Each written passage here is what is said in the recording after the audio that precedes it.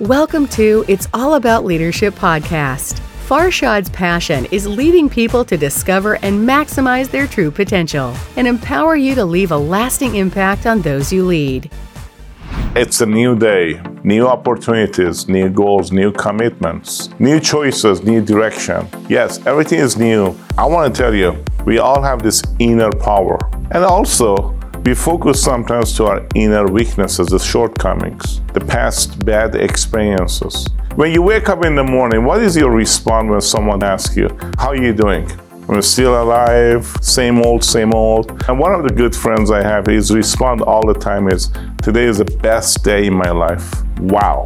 The perspective that we have, the words we use, they have power and becomes part of reality in our life. And this is not about wishful thinking. This is about power of positive thinking in real life. I have experienced this daily. The words you use, they have power. The inner power you have, you choose every day to focus on your areas of giftedness or the areas of weakness.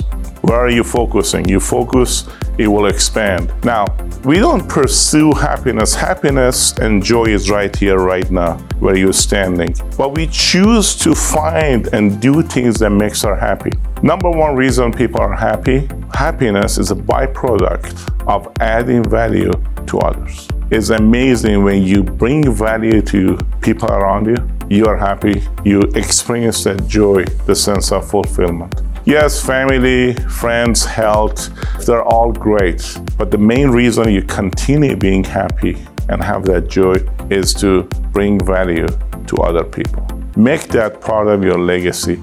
Keep adding value to people. Be the man or woman of values. Thanks so much. God bless. Stay laser focused.